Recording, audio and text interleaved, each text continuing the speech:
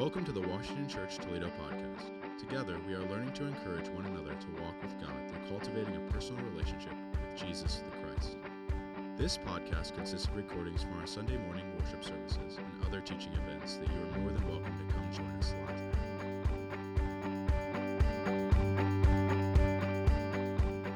All right, 1 John chapter 1, starting in verse 8, says this: If we claim to be without sin, we deceive ourselves, and the truth is not in us. If we confess our sins, he is faithful and just, and will forgive us our sins and purify us from all unrighteousness. If we claim we have not sinned, we make him out to be a liar, and his word is not in us. My dear children, I write this to you so that you will not sin. But if anyone does sin, we have an advocate with the Father, Jesus Christ, the righteous one. He is the atoning sacrifice for our sins, and not only our sins, but also for the sins of the whole world. All right, so we're back in 1 John as we journey throughout this year, and John begins by making this transition from teaching about who God is, that God is light, and that in him there is no darkness. And so last week we talked about that, light and darkness, and those images that John uses both in the gospel writings and also the epistle writings. And then he shifts into this teaching around sin and interaction with humanity. And he makes this association between sin on one side and truth on the other side, is what he says. And one of the things that's always, whenever you're studying the scriptures, and hopefully you're doing this on a regular basis, especially with Paul's writings, we see this to be true. It's in the Gospels. It's a little bit harder to see in the Gospels. It's not as obvious. But whatever is being written about is being written about usually in response to something that's going on. And so in these communities and in these cultures, there were people that were actually believing that they had no sin in their life or they had no issue with sin in their life. And so John is trying to write to describe what sin is and that fact is actually not true. And that's a teaching that he wants to correct in those churches as they're going. So this morning what we're going to do is we're going to look at sin and wrestle with the definition of sin. And then we're going to look at what that response to sin is and how God provided that way through Jesus. One of the most important things we need to know about sin to start off with is that sin is absolutely detestable to God. Like God hates sin. It's like the opposite of his nature on those two ends. And I'll give you an example. In Jeremiah 44:4, he says this: Again and again I sent my servants, the prophets, who said, do not do this detestable thing that I hate. And so God would send his prophets in different times to rulers of nations or kings, and they would come in to kind of straighten the path as those rulers had veered off those paths. And he's explaining through Jeremiah that he absolutely hates sin that is detestable to him. And to claim to be without sin is to really deny the reality of our world. And the fact that sin is prevalent and sin is present in all of our lives. And it's a consequence that we had going back to the Garden of Eden in Genesis chapter 3, where we see the choice that Adam and Eve made. And so we ask ourselves, what is sin? And how do we define sin? Romans 6:23 does a really profound job of defining it. It says this: For the wages of sin is death, but the gift of God is eternal life in Christ Jesus our Lord. And so we see that Paul is teaching the church in Rome that sin leads to death. It's the only outcome. There's no other way forward, okay, as human beings. And often the most traditional definition of sin is missing the mark. How many of you guys have heard that definition before? Okay. It's actually an Old Testament term. It comes from an archery term, the word sin. And it means to miss the mark, but not just to miss the mark, but to miss the bullseye. So literally, if you hit anything else except perfect, then that would be called sin, or hamartia is the word that's used there. And that's the example that's there.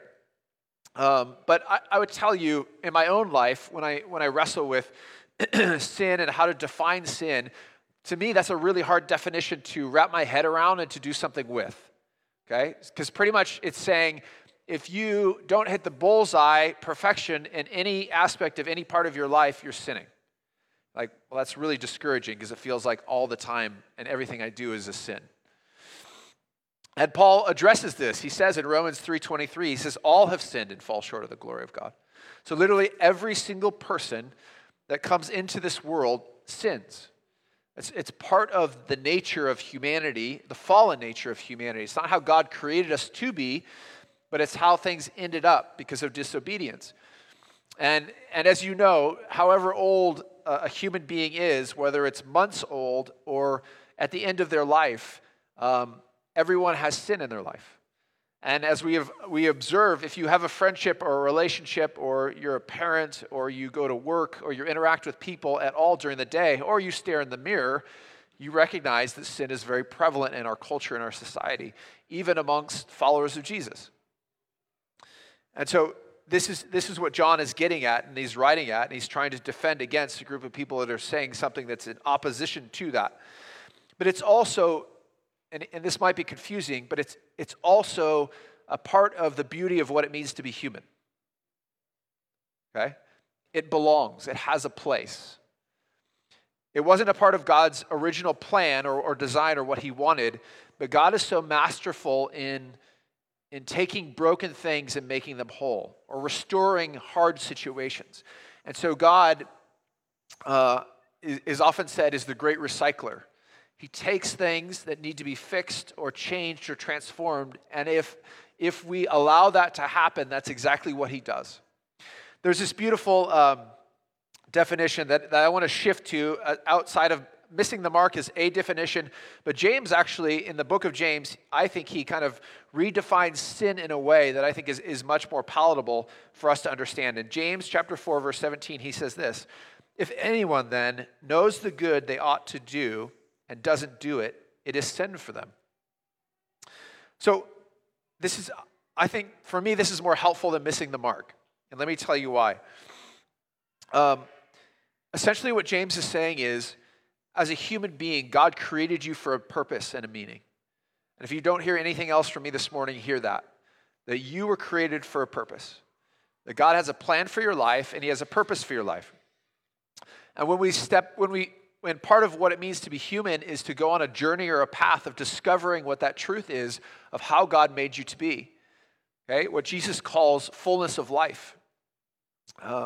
And if we aren't living in that place, if we aren't discovering who we are and living into that truth, then I think that's what James would describe as sin.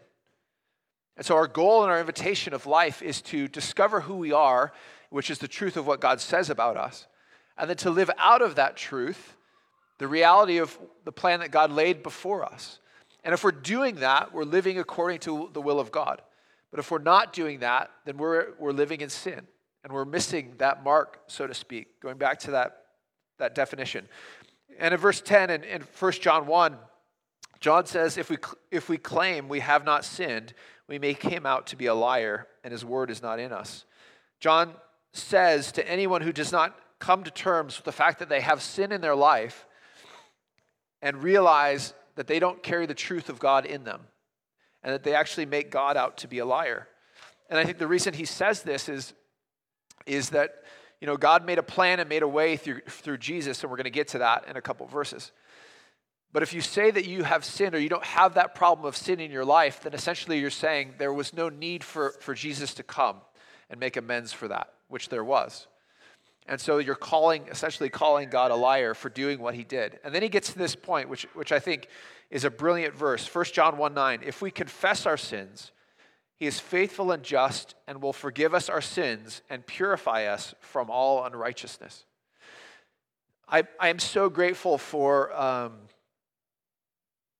kids ministry people. Okay? So if you're serving in the kids ministry right now, I'm so grateful for you. I had a 5th grade teacher at church, in the kids ministry of the church that I grew up in. And he put this verse on the wall. And he said, if anybody memorizes this verse and comes and tells it to me at the end of class every Sunday, I will give you a lollipop. And Jimmy liked lollipops. Still does. Jimmy likes sugar. And so it was a mixture between the Holy Spirit and sugar that called to me. and invited me to memorize this scripture. And then he had another one on the wall too. It was 1 John 5:11 through 13, which we'll get to at the end of 1 John, the book of 1 John. Also, those two sections of verses are profound truths of God. And what I didn't know it at the time was I was taking in to my very being, to my soul, truth as a 5-year-old, in 5th grade. And I'd given my life to Jesus when I was 6, but I kind of was in that mixture of doing whatever I wanted in my life at that point. It wasn't until right before high school that I rededicated my life and really passionately began to follow hard after God. But I took this in, and I memorized it. And I am so eternally grateful to that man that I did.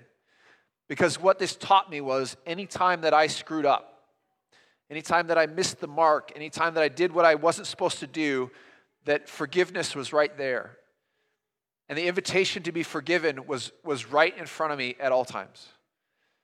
And it would just come to me. At the time that I needed it the most, this verse would come to me in my life, and it transformed my life, this verse. Listen to what he says.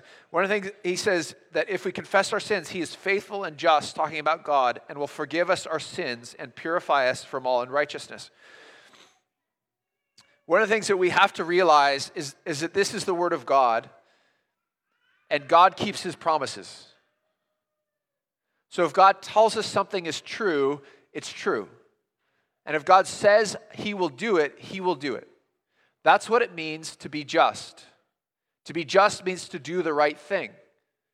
And it means to be faithful, which means he's going to follow through on what he says that he will do. And so knowing that that is true, listen to what Exodus says, because Exodus 34, and he passed in front of Moses, proclaiming the Lord, the compassionate and gracious God, slow to anger, abounding in love and faithfulness, maintaining love to thousands, and forgiving wickedness, rebellion, and sin. All throughout Scripture, there's a theme of God forgiving God's people. From Genesis all the way to the book of Revelation. That is there. It never stops. It never ceases. And actually, what's fascinating is the greater the sin of God's people, the greater the response in the love of God.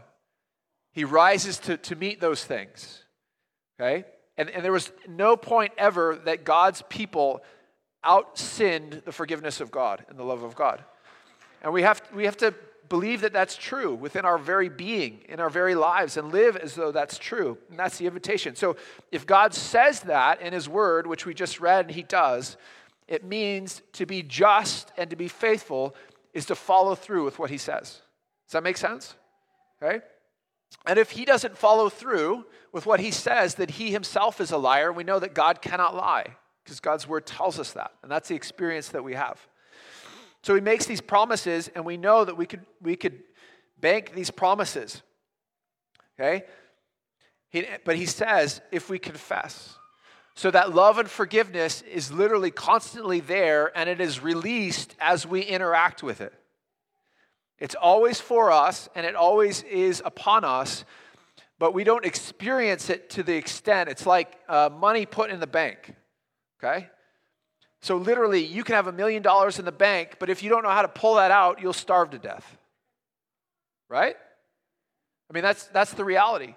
And so forgiveness is money set in the bank, and it's right there for you, and we have the ability to draw on that, and that's the word confession. And when we confess our sins, so there's an action that we have to partake in, and then that forgiveness, boom, interacts with us right away. And that word confess means to come into agreement with in the Greek. Homologeo is what it is. And so confession literally means to come into agreement with how God sees that given situation. So when we miss the mark, when we fail to be who God created us to be, our truest selves, fully alive in Christ, and we come before the Lord and say, Lord, I missed it here. Or forgive me for this, or I confess this. What we're doing is we are agreeing with the Lord that we missed that there. Does that make sense? And essentially, so God has this way of being, and he a standard of which he wants us to live by. And when we fail to meet that standard, he patiently waits and comes around us, and The love never ends, never changes. That you can't get rid of that. Okay, no matter what you do, that love is always there, and the invitation is always there. But this is where free will comes into play. We can choose to continue walking down that road that's unhealthy and destructive for us, because remember, sin leads to death. Or we can begin to turn around, which is what repentance means, and confess and come into agreement with how God sees something. And when we do that, the forgiveness of God is released upon us and made available to us. Now, it's always there, and it's always available, but we come into agreement with that which we've done wrong, and it says that we experience forgiveness because God is faithful and just, and he says that that's how it goes. And it says he will forgive us, and that word in Greek means to literally throw something out or cast something out. Just to get rid of it is what it means. And that's what God does with our sin. He gets rid of it. He casts it out. There's this beautiful story that I heard somebody sharing, and it's a story about back in the 17th century, there was a priest, and this priest did something called spiritual direction. And spiritual direction is coming alongside one and helping them see where God is moving in their life, asking questions, joining in prayer, doing an encouraging thing. I went through a training with this. My wife's doing it right now.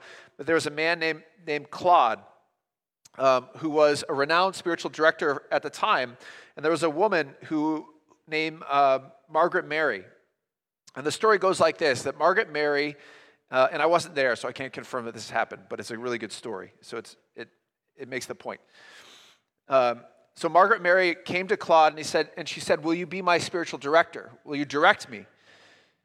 And he was a busy guy. He had a lot of people that he was directing, and he said, "Well, tell me why you think that I should direct you." And she's like, "Well, here you go. Actually, I had this vision where Jesus came to me and spoke to me." And Claude was like very skeptical of that. And so he's like, "Really?" And she's like, "Yeah, this is what happened." And he said, "Okay, I'm willing to be your spiritual director if next time Jesus appears to you, you ask him the question, 'What was my last sin?'" And she goes, "Okay." So she goes away and comes back. And he goes, "Well, I'm assuming since you're back, Jesus appeared to you again." And she said, "Yep, he sure did." "Okay. Did you ask him the question that I asked you to ask him?" "Yes, I did." "What did you ask him?" "I asked him, 'What was your last sin?'" He said, "Well, what did he say?"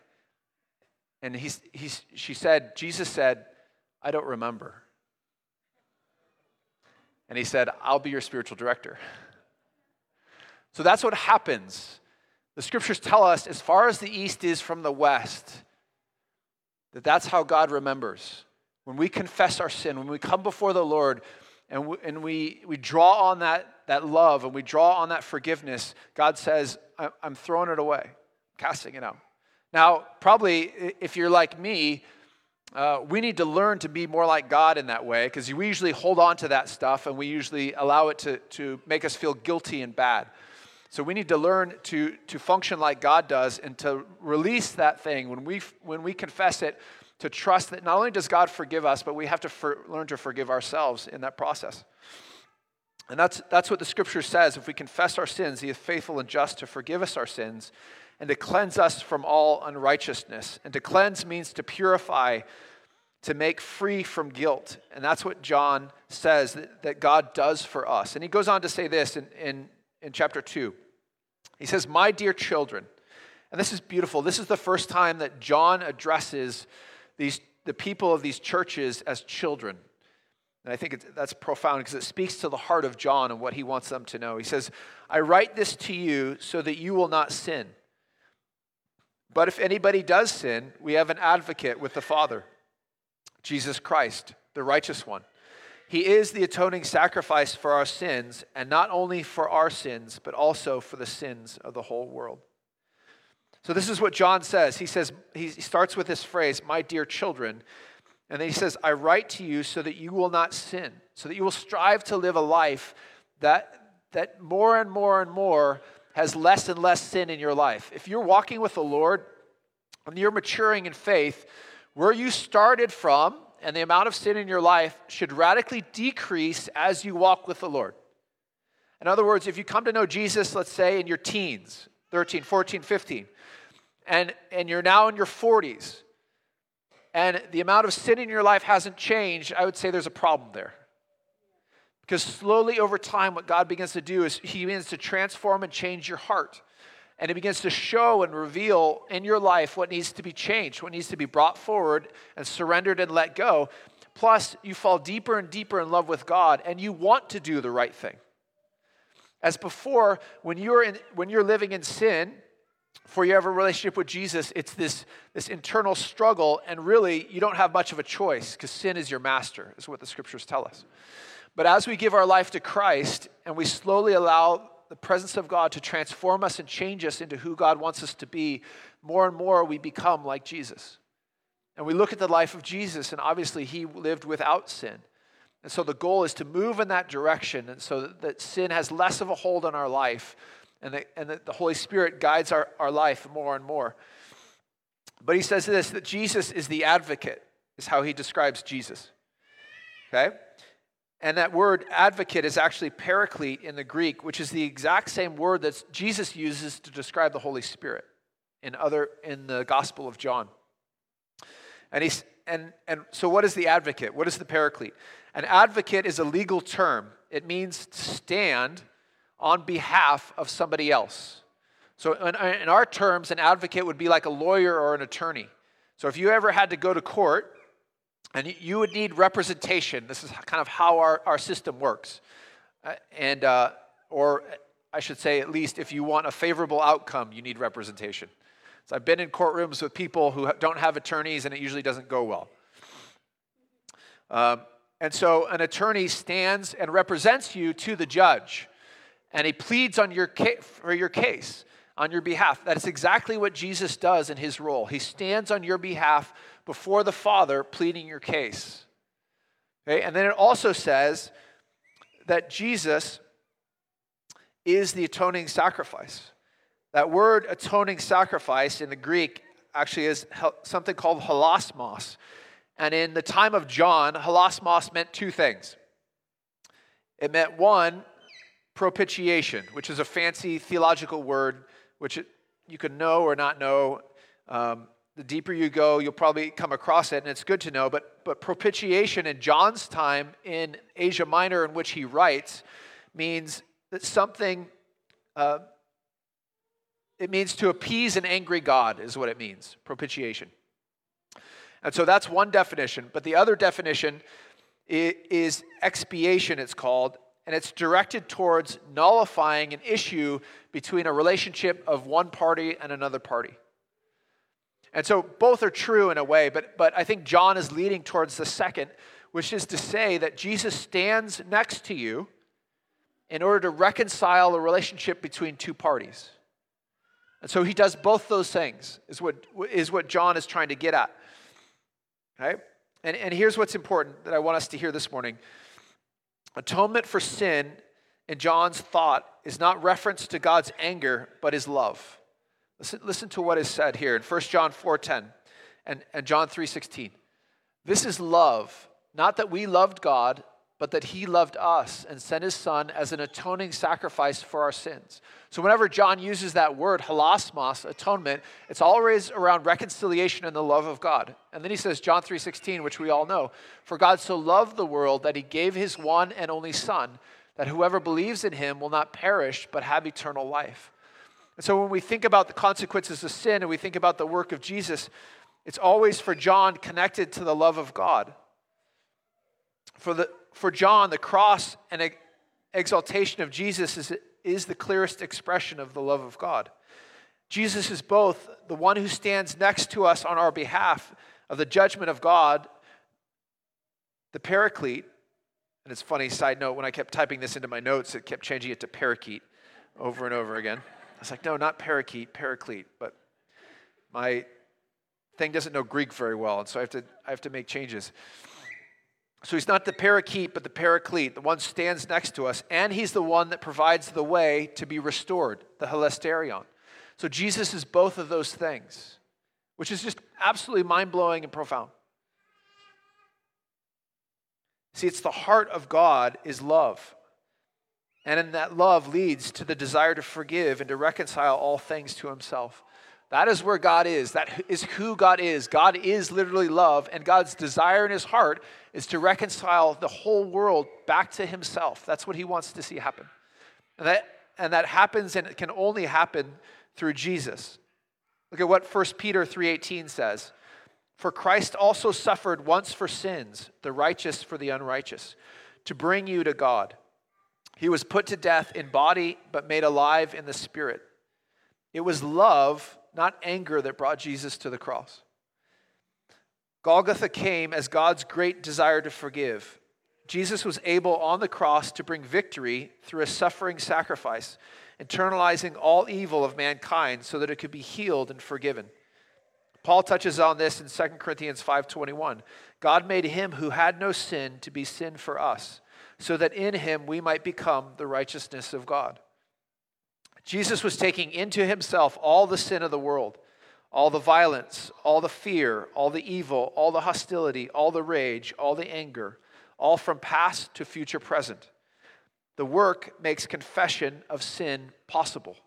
It's that very thing that Jesus did on the cross, that act that makes the forgiveness of God available to us as human beings if we have faith in Jesus.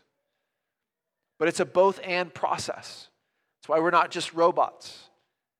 We have to recognize we have a part to play. The part to play for us is simply the realization of faith that what God did and what God says is true.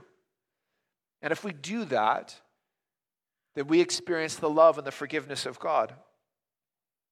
The cross and the resurrection are the ground upon which we could know that confession and forgiveness are the realities that transform us. Because Jesus did what he did, and because he rose from the dead, defeating sin and death, we know for sure that we can be forgiven of our sins. That's the invitation for us. That's what John is saying to these churches. But confession involves an objective change in our relationship with God and a subjective change that takes place within us. It's both and. It's God drawing us back to himself. But we need to have that as a regular practice in our life. And I don't know how many of us engage in this on a regular basis. We should. Because James talks about doing this with one another, and I think most of us are content just to do it to ourselves, by ourselves, in the darkness of the closet that we get into to pray. But it's so important that we begin to realize, man, when the Lord shows me something, and it's all, this journey begins and ends with God. And whenever God shows something to you or reveals something to you that needs to be forgiven, please always see that as an act of love on his part. Because what he's doing is he's inviting you back. And he's saying, there's something off in this relationship. And I want this relationship to be the best thing it can be. And so I'm going to guide you and lead you. And I'm going to bring something up in your life that needs to be let go of. It needs to be confessed. That we need to come into agreement with the fact that this is not right. And when that happens, I'm going to restore you in that area of your life. And we do that and we think, oh, that's amazing. That's so encouraging. And then he's like, that's one of a million. Let's keep going. And you're like, oh, I thought we were good. But each and every time the Lord brings that up, it comes from his compassion and his grace and his mercy. And the invitation is always, okay, I'm making you in to be like my son Jesus. Will you keep going? Okay, I'll keep doing it. Okay, that's good. Will you do it again? Yes, I'll do it again. Will you do it again? Yes. Oh, I slipped up again. That's okay. That's okay. We're farther than we were when we started, but we still have a ways to go. And it's always invitation. It's always grace. It's always come back. It's always be restored. And God has an endless supply of not only love, but forgiveness that he loves to dish out to his children. And this is the invitation to us. The point is not as Christians to be perfect. The point is to recognize that we can be forgiven. Because Jesus has stood in our place. And because he stood in our place and continues to stand before us, we are and have been made right with God. And that's what John's trying to say. And that's something that as followers of Christ, we need to get to. We need to get to that place where we stop beating ourselves up for what we've done. We recognize that God walks with us and is continually inviting us into that reconciliation relationship. And as God does that, he begins to peel things off of our life. And all of a sudden, we begin to see things we haven't seen before. And God can begin to use us in ways he's never used us before. But we can't do that if, A, we don't enter into that process of confession to receive forgiveness and love. And B, after we've been forgiven by God, that we also forgive ourselves. And we also, in the same way, if God doesn't want to remember it, why do you want to? And I can tell you, if you've confessed that and you've surrendered that, now sometimes it's a process and it takes more than one time and it's a mystery, I don't get it, especially around forgiveness and forgiving others. But if we've done that, how do we begin to trust that what God's word says is true? That if he's let that go, why are you still carrying it around? Because it does nothing but harm you to carry it around. And if it keeps coming up in a way, bring it back, surrender it to God. And if it keeps coming up, I think we need to begin to realize maybe this is not God that keeps bringing it up to me. And so even more so, I need to surrender this because I trust that God has let it go and sent it where it needs to go. How do I live as though that's true? This is what I want to do. I just want to take a moment to practice this right now, to invite us into a time of prayer. And so, Lauren, if you'd come up and just play in the background, and I'm going to just take us into a time of prayer and ask the Lord to begin to reveal to us, what is it in our life? What is it this morning for us, for you, for me, that God is saying, hey, I want you to surrender that to me. I want you to let that go, whatever it might be. And it might be around a relationship, it might be a frustration, it might be something that you missed or a mistake that you made or whatever it is. And right now, we're just going to come before the Lord and lay it at his feet. And we're going to confess it. We're going to come into agreement with what that is. And as the Holy Spirit shows you that thing, simply be thankful for that, because again, that's an act of love. And then release that. Confess that to God. Father, forgive me for this. And then begin to experience the love and the forgiveness of God as we confess those things. So let's do that right now. Father, we are so thankful for the truth that we are forgiven. That we have an advocate in Jesus that laid his life down and shed his blood so that we could be forgiven.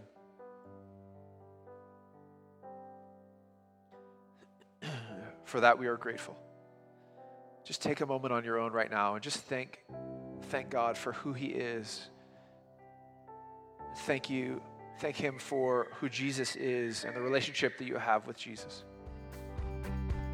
Thanks for listening. If you're looking for a way to get plugged into what we're doing, email us at office@washingtonchurch.org or go to our website, washingtonchurch.org.